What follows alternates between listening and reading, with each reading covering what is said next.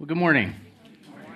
I just want you to know that I consider it a great privilege to be able to preach to you and to be able to share from God's Word. And today is a little bit more of a lecture, but I'm grateful for this opportunity too, and I trust that the Lord has a blessing in store for you. Of the many questions that people ask, there are two questions that are so fundamental that when you're asked, you absolutely have to answer them. And you have to have the right answer, too. And the first question is, who am I? This is the foundational ontological question that every single human being has reason to ask, and probably at some point in his or her life has asked, who am I? Well, missionaries and evangelists, they're armed with a response. And indeed, they have been trained to give the biblical answer, which is that every person is created in the image of God, and therefore every person is inherently bestowed with value, with dignity, with supreme worth. But it is the distortion of these values, the loss of dignity, the betrayal that comes from broken relationships that points to the spiritual reality that the image of God has been distorted in man. It's become corrupted. This basic answer then is the lead-in to talk about the nature of sin and about the effects of Adam's fall in the garden, which is described in Genesis chapter 3. It's the loss of relationship with God that has negatively affected all other relationships too. Man, in Adam, is by nature now a rebel against God and in a state of strife with other people and truly with the whole of creation. And because of sin, humans destroy more of the world than they protect, even though God tasked us 1:26-28 to act as his kings and queens on the earth, to rule rightly, to bear the peaceful fruit of righteousness in all relationships across the face of the earth. But biblical history and even our own personal history bear out the fact that because of the effects of sin on man's relationship to God, to others, and to the created world, not one person is born with a clear idea of who they're called to be. Sense of identity that was lost in the fall. And that lack of personal understanding about who I am invariably leads to a second fundamental question. And this one is common to all people, but it can be expressed in many different ways. It is, why am I here? What is my purpose in this world? What's my function as a created being? Well, there are many ways to answer this question, just as there are many ways that it can be asked. And this morning, I want to provide a theological framework for answering this question of man's purpose. It'll help you answer your non-believing friends when they ask you, and they will ask. But it isn't just the non-believer that wants to know his purpose in the world. Believers like you and like me, we want to know this too. Why are we here? Why are we called to do what we do for Christ to start out this new year? So the access point for answering this question of man's purpose, in order to resolve in our hearts and minds that we can serve the Lord with all our effort, brings us to the theological framework, the topic of the kingdom of God. Our message today is titled, The Kingdom of God and the People of God. The Kingdom of God and the People of God. Now, it's clear from the term kingdom of God that God is the central character of this theme. He's the object for whom the kingdom exists. And that isn't lost on us. After all, there's no sphere of God's activity where he isn't exercising the rights that he holds as the sovereign king. He proves himself to be king in many ways. Think about it. From Genesis way to the end, Revelation 22, he proves to be the king of eternity. Genesis 1 and 2 alone reveal him as the king of creation. The entire canon reveals him as the king of history, the king of redemption, the king of souls, the king of the kings of the earth, and the high king of heaven. The prevalence of this biblical teaching that God is king over all makes the kingdom of God the central and truly the grand theme of Scripture.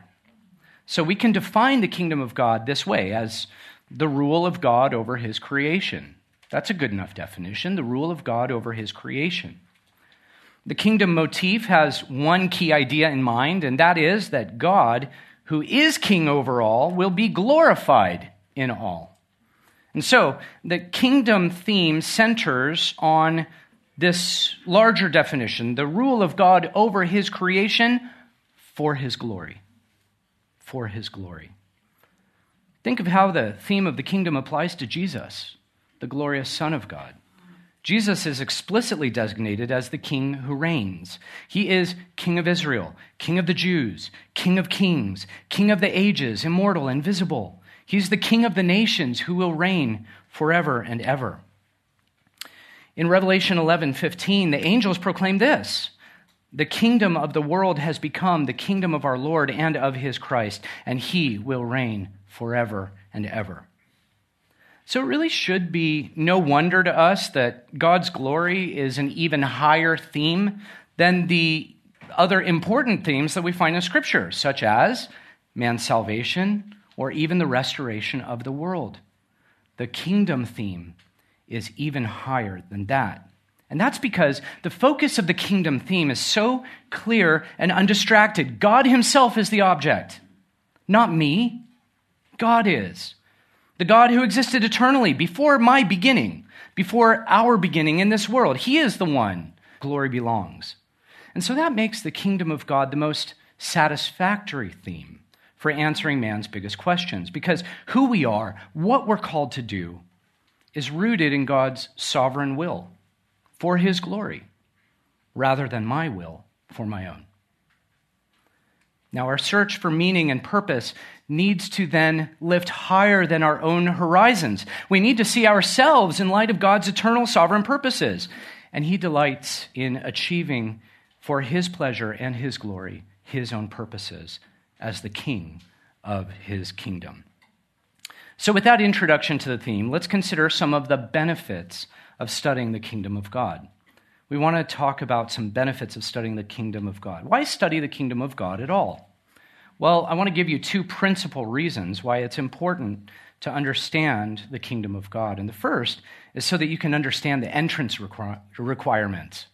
So you can understand the entrance requirements into the kingdom of God. And this is where the gospel focus really comes born again. The concept of spiritual regeneration, being born again, as Ephesians 2 says, made alive together with Christ, is tied to the entrance into the kingdom of God. Spiritual birth, not physical birth, is required to get into God's kingdom. In John 3, Jesus says, unless one is born again, he cannot see the kingdom of God. And he says, unless one is born of water and the Spirit, he cannot enter into the kingdom of God. You see, the Old Testament understood the spiritual birth as entirely a work of God the Spirit. Kingdom citizenship is not a physical national birthright. It is not achieved by human means. The heart needs to be divinely purified. Otherwise, even a teacher of the law like Nicodemus in John chapter 3 cannot enter into God's kingdom. Well, another kingdom entrance requirement that we need to know about, which is why we need to study the theme, is that you must become like children. Must become like children, exhibiting a childlike dependence on God. In the words of 1 Peter 2, he says, longing for the pure milk of the word. In Matthew 18 and then in Matthew 19, Jesus was very straightforward on this point. He says, unless you're converted and become like children, you will not enter the kingdom of heaven. And he goes on to say, for the kingdom of heaven belongs to such as these, to those with a childlike dependence by faith on the King. So what's more, to enter into the kingdom, you must repent and believe. This is another reason why we need to study it, so we understand what it means to repent and believe. Spiritual rebirth presupposes repentance and belief in the gospel, like two sides of a coin.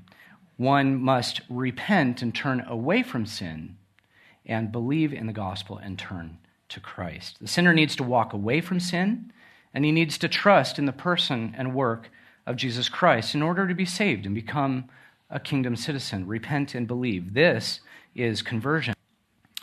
Scripture calls sinners to respond from the heart to the announcement of the kingdom of God. John the Baptist and Jesus both proclaim, repent, for the kingdom of heaven is at hand. And also repent and believe the good news for sinners. Jesus came to call sinners to repent. And now, Acts 17 tells us that God commands sinners everywhere to repent. Yet it is elsewhere stated the kindness of God that leads to repentance.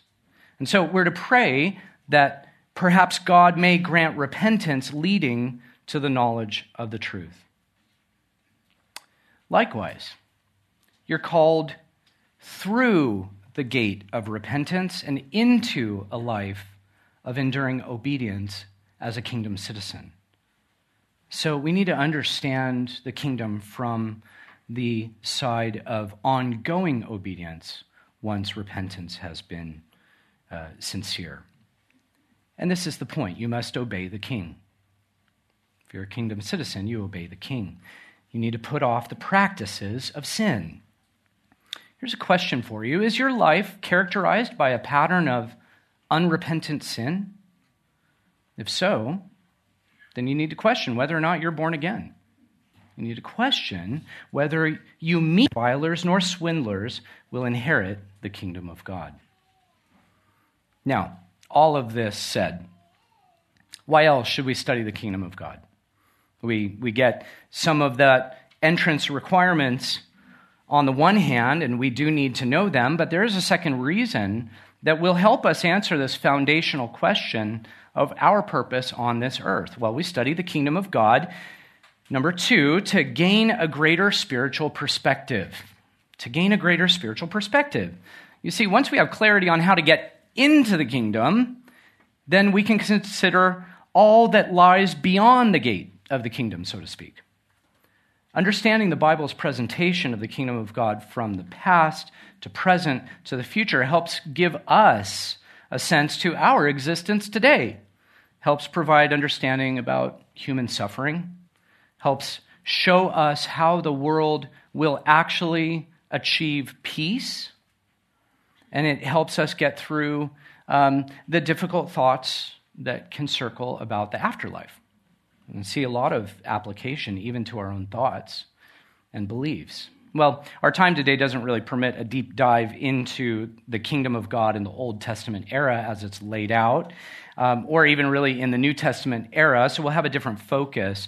But if you are interested more in that, I do a 5-week summer elective for the Grace Equip program here at the church, where we do a biblical walkthrough of the kingdom of God, and that gives more time for that. So pardon the shameless plug.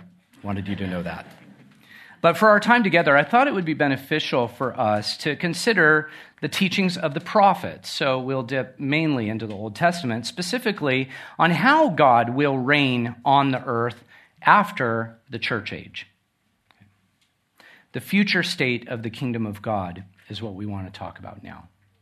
The future state of the kingdom of God. And what is that? That's that future that is just for now right out of reach. And yet, God's countdown timer for initiating that state of the kingdom could begin in a blink of an eye. See, the prophets have a lot to say about what will happen after this signless event of the rapture of the church. We learn specifically about the rapture of the church and the event at the same time of the resurrection of the dead in Christ in 1 Thessalonians 4 and 1 Corinthians 15. But when the prophets talk about the future state of the kingdom of God, different than how it was laid out in the Old Testament in terms of narrative history, and even in the New Testament time when the kingdom was at hand, when nation in Israel, the prophets delve into matters that for many of us just seem like esoteric mysteries. But that's not their purpose. Their concern about the future is not to delve into mystery for the sake of mystery, but because they wanted to bolster the faith of their people during some of the hardest times of their lives, and it took details in order to help the most. What are some of the hardest years of the lives of those who were alive as the first readers of these prophets? They were in the shadow of exile, or they were in exile in the wicked cities of Babylon. They were under persecutions of emperors later in history, like Nero. And eventually, those future readers of these prophecies will come under the wicked rule of the Antichrist, who has yet to be revealed to human history. One thing that you'll notice as you look at these specific future prophecies that I'd like to get into is how much of a focus God puts on the land of all things, specifically on the geographic territory of Israel, and within it, the ethnic Jews, and also the other lands that are surrounding Israel, those pagan ethnicities with their governments and their militaries. And all of a sudden, it seems like the reader's focus isn't on the God of heaven after all. It seems like it's on a lot of human players in the physical realm of the earth. Well, what these physical earthly elements portray in these prophecies is how our sovereign God from heaven plans to work out his kingdom purposes in time and space, involving real people in real places. What we see is that people are very important in God's plan to glorify himself as king. And his plan is to glorify himself as king on this corrupted earth before he establishes a new earth. Reading prophecy leads us to this unmistakable conclusion that God's theater of his glory, if you will, is our literal physical world, this one in which we live. Now, last week, Abner developed a survey of how God, as the foundational being of all reality, established the world as the theater of his glory. Man is at the pinnacle of all creation. He was commanded to expand God's rule across the world and to rule on God's behalf as an ambassador or a co-regent, vice-regent, even better. Now, by God's design, the failure of man to actually carry out that rule in righteousness was overcome in victory through God's Son, the God-man, Jesus Christ. And it is Jesus Christ, the King, who in the future is going to exercise a perfect reign in every way that Adam has failed. A reign that would by necessity be on this very earth that had been corrupted by the curse. When Jesus came as the perfect human king to the earth, in his incarnation, in what we call the first advent, he gave samples over all nature, healing miracles, his control of nature. These were glimpses into his ultimate power to eventually restore fallen creation and to overcome sin, overcome the curse, and destroy the works of the devil. But if Jesus, who ascended into the clouds, does not return to earth to reign as God's anointed king on the same earth that Adam walked, in which he failed, then we have a problem because Satan wins. Satan will have won. He will have triumphed over God in the end if Christ does not come back to this world. Think about it. Think about it. This might be a new type of idea. But Adam was created in a world that was very good, according to the end of Genesis 1. But Adam's failure led to the curse, spreading to all creation, including the ground.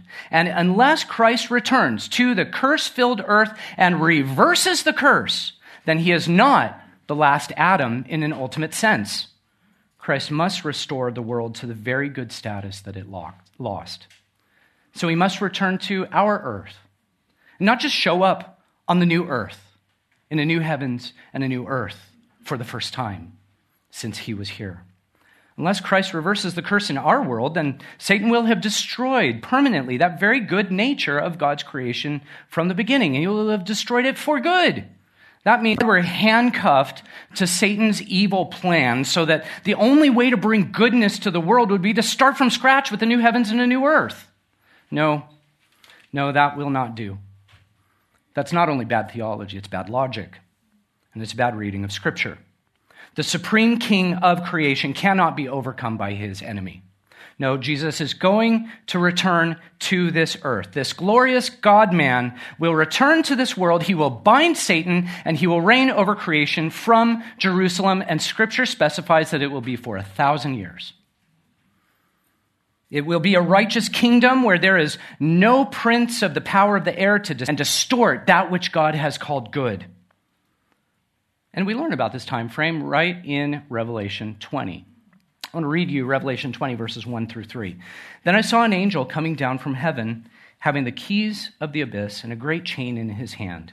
And he laid hold of the dragon, the serpent of old, who is the devil and Satan, and bound him for 1,000 years.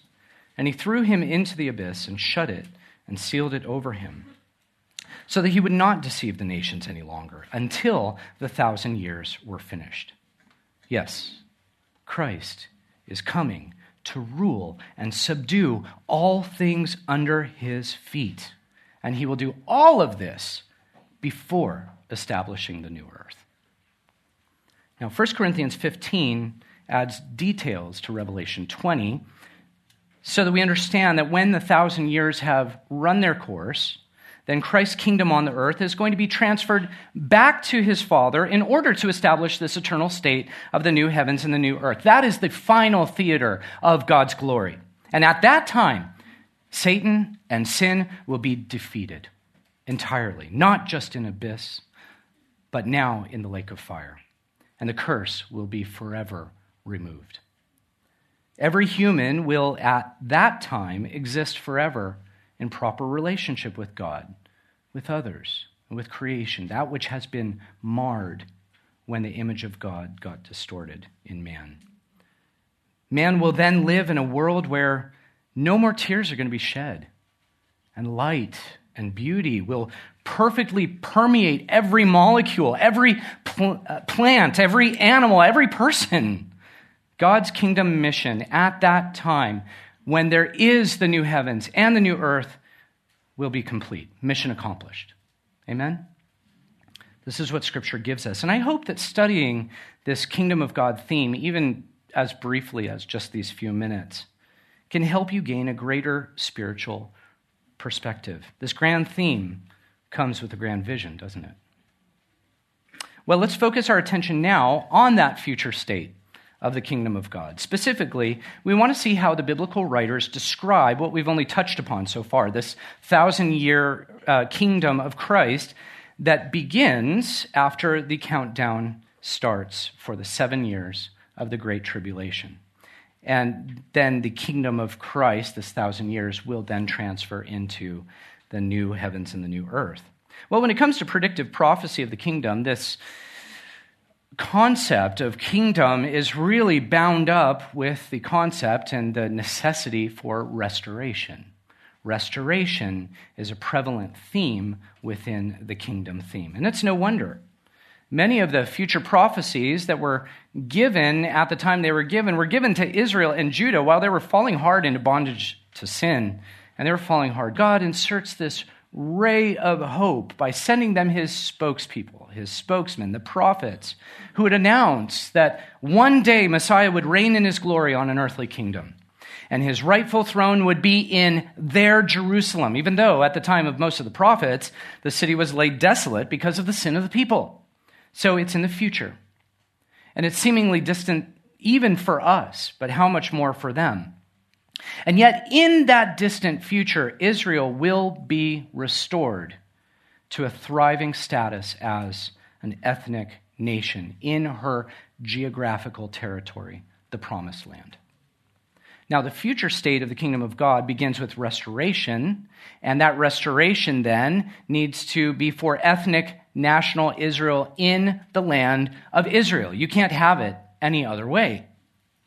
There are many passages that tie Israel's future prosperity to the return of Messiah to Jerusalem. But since we're going to study Daniel coming up here, I want to give you a bird's eye view of how Daniel's prophecies were instrumental in predicting how Messiah's future kingdom would be, and it would be established on the ruins of all other earthly kingdoms. So we're going to take a look at Daniel right now. And God reveals in that particular prophecy that the kingdom of God will be on the earth with political and geographical dimensions, just like you would expect of any kingdom. Daniel highlights that there will be a succession of major Gentile kingdoms before God establishes his kingdom on the earth. And he describes, furthermore, and we'll see this, that Messiah the King is going to be killed. And Daniel says that Israel will experience great distress before this kingdom is established. Now, just to set the context as we take a quick walk through some of the passages, remember who Daniel is. He's a high-ranking statesman in Babylon during Israel's 70 years of captivity. Of course, he's in captivity too. He's a Jew. He witnessed firsthand in his world of Babylon, the arrogance of the king, King Nebuchadnezzar, who lived for his own glory by day, 20 segments of metal. This dream was really a divine vision about what will take place in the latter days in the future. How do I know that? Well, it says it in verses 28 and 29. Daniel interprets this dream as the progress of the major pagan kingdoms of human history. And as you read through, just scanning your eyes, because we are doing a quick survey here, you'll see that Babylon is what is represented by gold. We look at history and see Medo-Persia represented by the silver component. The bronze refers to Greece. Scholars understand, furthermore, that the iron represents Rome. Now, at the base of the statue, at the feet, there's a mixture of iron and clay that renders the statue unstable. Now, Daniel, in this prophecy, reveals that there's a stone, but not just any stone, an uncut stone, not of human origin, not of human fashioning, and this represents the kingdom of God.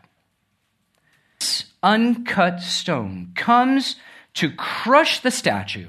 It's going to smash all the kingdoms represented in it to smithereens, but it itself won't even get scratched.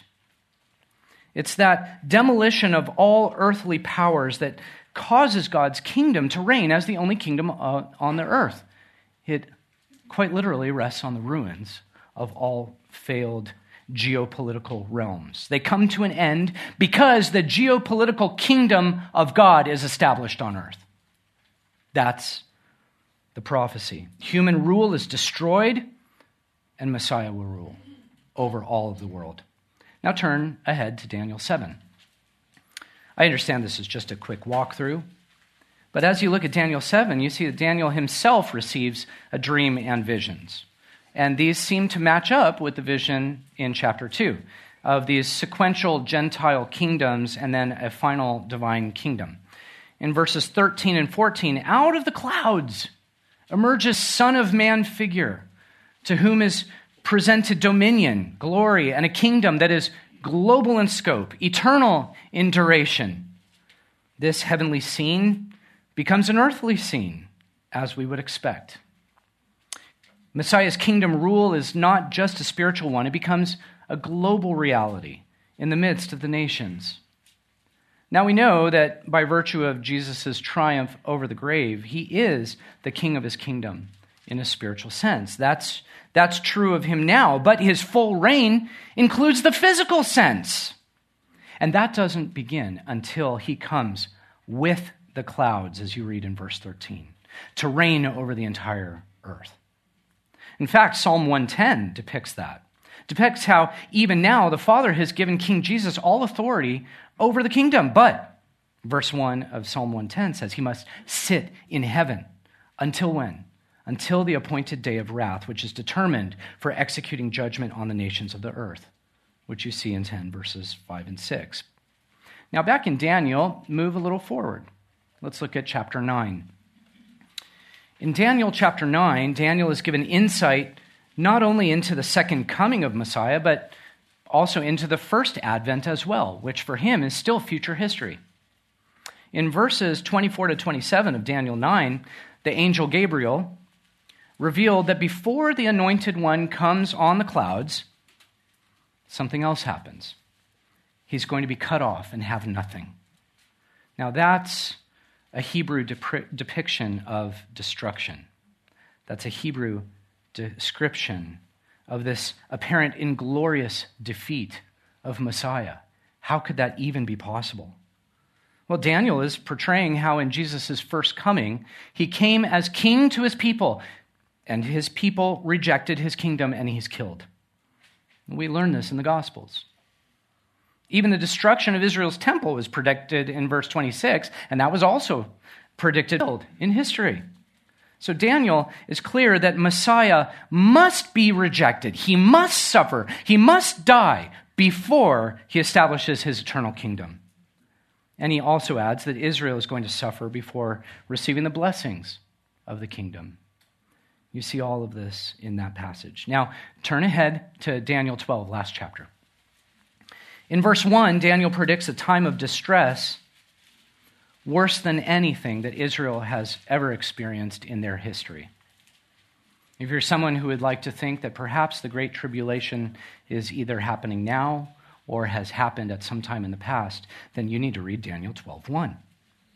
Predicts a time of distress worse than anything that Israel has ever experienced in their history. But out of this time of trial, this great tribulation, emerge saints. Emerge these saints that are shining, verse 3 says, like the stars forever and ever, and they will experience rescue from. What is this depicting? It's depicting the bodily resurrection of those martyrs during the tribulation. We call them the tribulation martyrs, tribulation saints. They die before the time of trouble ends. Their blood is shed. They're with the Lord.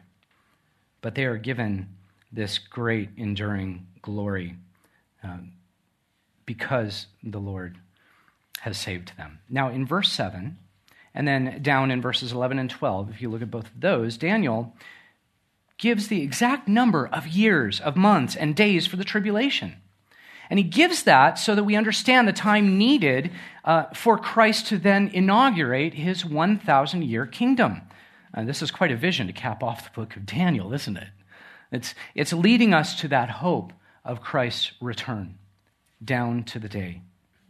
Now, there are other minor prophets as we skim through the rest of the Old Testament, like Hosea, Joel, Amos, and they also bring out the kingdom theme in their writings. And what they'll do, similarly to Daniel, they'll reveal that this millennial reign of is going to cancel out Israel's millennia-long rebellion, because God has intended that his people be met by their king with universal blessings for the whole world, to receive no more discipline, no more curse, just blessings. Now, the prophets always go back to the fact that God made unbreakable covenant promises with Israel. So it shouldn't surprise us that they would expect his glory to radiate out from that place of blessing, that seat of blessing, Jerusalem. Quite literally, their Jerusalem. Not even the new Jerusalem, the one that they know. That then becomes the center of the world. And it is from Jerusalem that when Christ comes back, he will pour out his blessing, not just to them, but to every nation on the face of the earth. When Christ returns in the future, Israel and the people of Israel will function as that glorious vehicle for the salvation and blessing of the nations. You're kind of like me. You're also like all of us, and you're facing some kind of a trial. Scripture always points to trials of various kinds. You're never alone, never unique in your troubles. But what can happen is your focus is on your trouble. And then you just move to the next trouble. And when you get out of that, you find the next trouble. And your focus is always there. And as believers, we do struggle under the weight of this sinful world. And that makes us a lot like these original readers of these prophecies. But like them, we need to crave more and more of the glorious images that would permeate our vision of what this kingdom of God is and what it will be. Now, I imagine most of you here, you're fully invested already in the idea that King Jesus will triumph over evil and reign on this earth. You don't necessarily have a problem with that, although I understand that there are different theological views that some of our people have. What I'm interested right now is to help you connect the head knowledge, what you do accept, with the heart knowledge, that level that you still need to accept. You need these very prophecies of the future kingdom of God, specifically the millennium, to fill in the blind spots in your knowledge, to bring out color, three-dimensional vision of what Scripture reveals to you so that you add to the theology that you already believe with the beauty of the reality of what is coming. So what I'd like to do is press into this kingdom of God theme a little bit more and ask a question that is intended to be intensely practical and personal to each one of us here. The question is, what's life going to be like in the coming kingdom of God? Does that sound practical and personal to you? Well, it should be. If you're a citizen of the kingdom of God, if those entrance requirements have been met, then you are promised by God to live and reign with Christ in his coming kingdom. So let me briefly list some of the key descriptions in Scripture about life in this coming kingdom of God, specifically the millennium, the millennial kingdom, which follows the Great Tribulation. And I want you to take note because this is intensely personal for each one of us as we think of the future, when we think of our future. Now, in Revelation 19 and 20, the Apostle John proclaimed that Jesus is going to return to rule over his earthly kingdom for 1,000 years, and he will do so before ushering in this final form of the kingdom, the eternal state that he turns over for his Father to institute. Now, in the second half of Revelation 19, what do we see? The verse that says we see the one who is called faithful and true. What is he going to do? He's going to judge the world. He's going to wage war against the world, and he's going to do so righteously. He will judge and wage war in righteousness. And we who are in this room that are saved, that are in his spiritual kingdom now, we will be among those armies of heaven that follow in his fiery trail, that come down to earth to rule and reign and do battle with him. So you move forward then to Revelation 20, and you get those details that we already read of the judgment of Satan and this reign of peace that lasts for 1,000 years. And that will be our reign of peace with Christ, our King. Now, this millennial reign of Messiah is characterized in Scripture as this time of international peace, time of harmony. It's a fully restored national Israel that will righteously serve Yahweh in a protected land, a planet that is free from natural disasters, free from disease, free from threats of all kind, and it's not even the new earth yet. This is what Messiah will accomplish when he comes to rule and reign from the center of the earth, from Jerusalem. Now, the world today, during this church age, certainly does not match this vision of the prophets. To see this earthly reign of Messiah and start to sync up prophecy. In that day, all of the biblical covenants will find their most beautiful expression. Think about it. The mandate given to Adam to rule the earth is going to be fulfilled by whom? By Christ. By who else? By his people. By you. The covenant that God made with David is going to be fulfilled when Christ takes his throne in Jerusalem as the ultimate Davidic king. He's not there yet, but he will be. The covenant made to Abraham, which is universal in scope, is going to be fulfilled because Christ, who is Abraham's seed, if you think of Genesis 12, 1 through 3, is going to bring blessing to all the nations as promised. From where? From the promised land. This is all given in Scripture as a fulfillment. Revelation 5, 9 to 10 indicates that those who are ransomed from every tribe and language and people and nation will reign on the earth. Now, Revelation 20, just after the passage that we read earlier in verse 4, says that these saints are going to reign from their own thrones so that they can enact judgment as kings and queens of the nations of the earth. So in the millennial kingdom of Christ, what Israel will experience and what the world radiating out there will experience is political blessing. All nations are going to enjoy world peace, and it's all going to happen under one world government. Well, not by Antichrist, but by the real Christ, Christ the King. And there are going to be worldwide physical blessings of all kinds for everyone. I want to give you a quick little breakdown of the conditions of the world during the millennium that are described in Scripture. I'm just going to rip through some of these quickly. Nature is going to be restored. Nature will be restored. This comes back. Isaiah 32 reveals that the thorns and the thistles that characterize the difficulties of the ground cease to be a problem. All of the terrain of the earth becomes amazingly productive, to the point that the wilderness is described as a field. Isaiah 32 goes on to say the field is described as a forest. And the oxen and donkey roam free because their services are no longer needed. Can you imagine? Isaiah 35 Verse 1 says this, "The wilderness and the dry land shall be glad. The desert shall rejoice and blossom like the crocus. It shall blossom abundantly and rejoice with joy and singing." And the readers of this prophecy know those lands and rejoice in the idea that Christ will do that on their earth. Not the next one, but also the next one. Okay. What's more, think about the animal kingdom. Within Christ's kingdom, we still think about the animal kingdom. They will no longer suffer in their circle of life the way that this is chapter 11 parallels here Isaiah 65, verse 2, that depicts that there's going to be complete harmony in the animal world, as well as with animals and mankind that even now keep a distance out of terror on both sides. And this is, even that concept of world peace goes way beyond what the liberals are trying to pay for, right? That's incredible.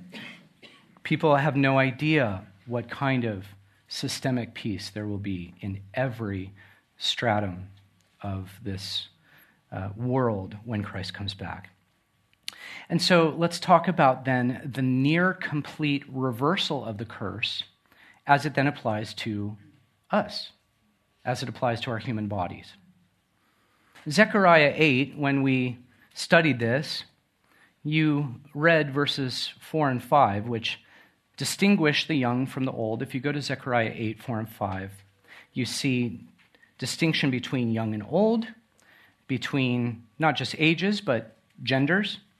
And it says, "Thus says Yahweh of hosts, old men and old women will again sit in the streets of Jerusalem, each man with his staff in his hand because of age. And the streets of the city will be filled with boys and girls playing in its streets." Did you know that that's a description of the millennium? I'll tell you why. The young are going to run and laugh freely in the streets, while the aged, notice the distinction, will sit and talk with staff in hand, which they need because physical decay is still operative, but it's extremely slowed. It's not stopped in the millennium. We don't have passages that describe the death of the righteous during the millennium, and ostensibly they may last 1,000 years. We do have the death of the wicked referred to, and even they live such long lives that if they were to die at 100 years for some anarchic level rebellion against Messiah, then it would be considered an infant death, as if they had been cursed by God to die at 100 years old. So one of the key distinctions between the millennial kingdom and the eternal state is this very concept of the slowed but still present decay of the human body. Decay is still a reality here in Zechariah 8. So we know that the passage at least is not referring to the new earth. And it is certainly not referring to this state of the world. It will be true when Christ comes back. Now in the millennium, this extreme length of life, this perpetuated health, it continues on, but unfortunately, as life goes on, so does the curse, just to that small effect at its all-time minimum. And so despite all of the great advancements against the effects of the curse, the final defeat of sin is still a future hope for millennium citizens. They will hope in their framework, what we in our framework hope as well. And that will happen when the kingdoms transition from our world to the new world, as you read in 1 Corinthians 28. I referenced that a little earlier. Now, think of other characteristics of the millennium that we can draw from Scripture. Human culture. What do we talk about human culture in terms of the millennium? Well, it was always intended to be beautiful, but it was corrupted by the fall. We know that. The millennium is going to be the beginning of a new, fruitful era of human flourishing to the glory of Christ. Yeah, we wish for human flourishing in the church age. There's a lot of books written about the flourishing of culture, the flourishing of humanity, of society, but that is not promised for this church age.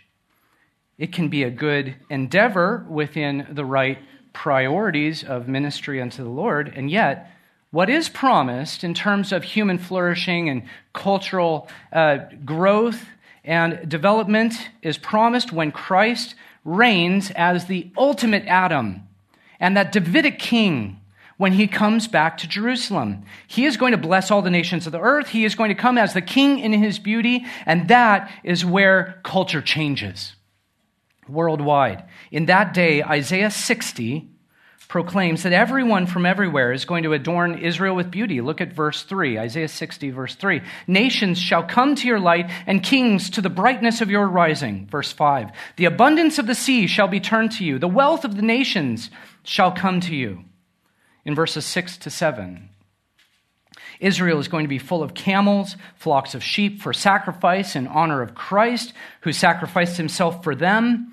In verses 9 through 17, still in Isaiah 60, we see silver, gold, the finest of natural resources. Those are going to be brought to Jerusalem in order to make God's temple astoundingly beautiful. And kings from the nations will come to serve Israel with great joy. This is human flourishing, where the world comes to its center. And at the center of Jerusalem, they're coming to the temple to adorn it. Haggai 2:7, if you remember in Haggai chapter 2, when we studied that, it describes this wealth of culture, and will shake all the nations, and they will come with me. And they will come with the desirable things of all nations. And I will fill this house with glory, says Yahweh of hosts. So for those 1,000 years, all hearts will be turned toward the King of those that are saved during that time. They're not all saved. There is one final rebellion when Satan is released from the pit, and you learn about that in Revelation 20. What does that signify? That the curse is still operative because the human heart is still depraved. And every person in the millennium, even in the face of Christ sitting on his throne, needs to accept the gospel, needs to put their trust in the King, even in the face of astounding human flourishing. And we know this because in Revelation 20 it says that when Satan is released at the end of 1,000 years, it doesn't last long, they're going to be destroyed in a fireball. Pretty great. But what you see is for those that are saved, that live those 1,000 years, their hearts are going to be turned toward the King, not toward themselves. They're not interested in entertainment to escape reality. The reality is not found in earthly pleasures, it's found in Christ. And they know it. They see him. They find their total satisfaction in God. This is an image of that millennial kingdom worship when Christ reigns from his throne. Now, like I mentioned, 1 Corinthians 15, when all of the covenant promises are fulfilled, and that ultimate enemy, death, is defeated forever, 1 Corinthians 15:24 says, very simply, then comes the end. Then comes the end. That's the end of the world in which we now live. After that comes the transition from the Son's rule of this earth to the rule of the eternal kingdom, this eternal state of the new heavens and new earth, where the Son reigns with the Father and the Spirit presently on the earth. Now that is quite a vision of the kingdom of God, isn't it? We need that vision. Now, just as we wrap things up, we are looking toward that day when Christ will reign from Jerusalem. But we still have our lives to live in the spiritual state of the kingdom today. We need to strive toward that goal that's set out by Christ. Listen to Matthew 6:33. But seek first his kingdom and his righteousness, and all these things will be added to you. You know what we're called to do? We're called to act like the spiritual kingdom citizens that we are. And we need to act that way now while we are in this church age today. We need to labor in this dark world according to the light of Christ who is within us, although we are waiting for him out from his throne. Even now we are seated in the spiritual realm with him. We are united with Christ. We are citizens of heaven. We are sojourners on the earth nonetheless. These are all phrases that describe us from the New Testament. Well, you know as well as I do that one day I won't have to seek out his kingdom and his righteousness. I'm not even going to have to try. I'm going to be transformed into glory. And I thank God for that reality. But for now, what does 1 Thessalonians 2:12 say? I, like you, need to walk in a manner worthy of God, who calls you into his own kingdom and glory. So, how should we live now as kingdom citizens who await this glorious revealing of our King on the earth? We're caught in this tension, and we have some implications here from what we've seen. So let me give you just a few implications about this future reality of our citizenship as we look forward to our return in that fiery trail of Christ coming to dominate his enemies. Let's think about what that means for us today. First, it means you wait for the blessed hope. You wait with hope for rapture. You wait for him to take us away, which is at his time. It's a signless event. You can't find it on your calendar. It is up to him to do at his appropriate time. And until then, you continue growing in holiness. That's the second point. You wait for our blessed hope, and you continue growing in holiness while you wait. And you prepare to die, ready to serve Christ in a new way once you're transformed. Once you are absent from the body, you are still present with the Lord, and you are present with the Lord in such a new way.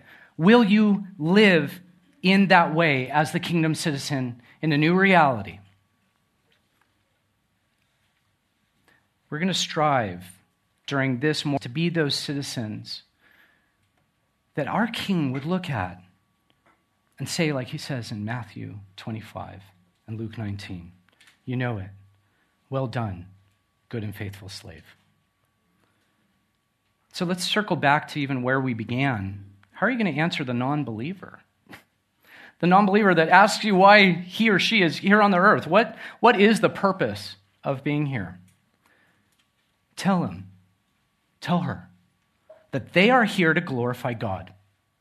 Call them to it. Beg and plead with the sinner to renounce the slavery to sin and become a slave of this beautiful King. And if that sinner repents and says, yes, I will do that, I will find my purpose in Christ, then exhort him even further. Do like the Apostle Peter does in 2 Peter 1, 10 and 11. He calls everybody who professes this Christ as King in their lives to pursue holiness. Add virtue upon virtue. You still have this life in front of you. He wrote this, be all the more diligent to make your calling and your choosing sure. For in doing these things, these Christian virtues and this pursuit of holiness, you'll never stumble. For in this way, the entrance into the eternal kingdom of our Lord and Savior Jesus Christ will be abundantly supplied to you. Let's pray.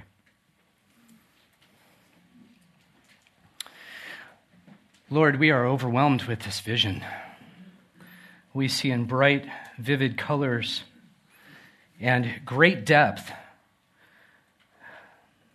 so many incredible prophecies of what you will do in the future. It is overwhelming, and all we can say is thank you for revealing to us the heights of your goodness toward us. And it goes so much further because there's still this element of mystery in everything that we read. And yet, Lord, that your goal is to get your glory in this world in preparation for the next. Thank you that you, the eternal King, will be eternally glorified, and that you would receive that ascription of glory, that worship from us.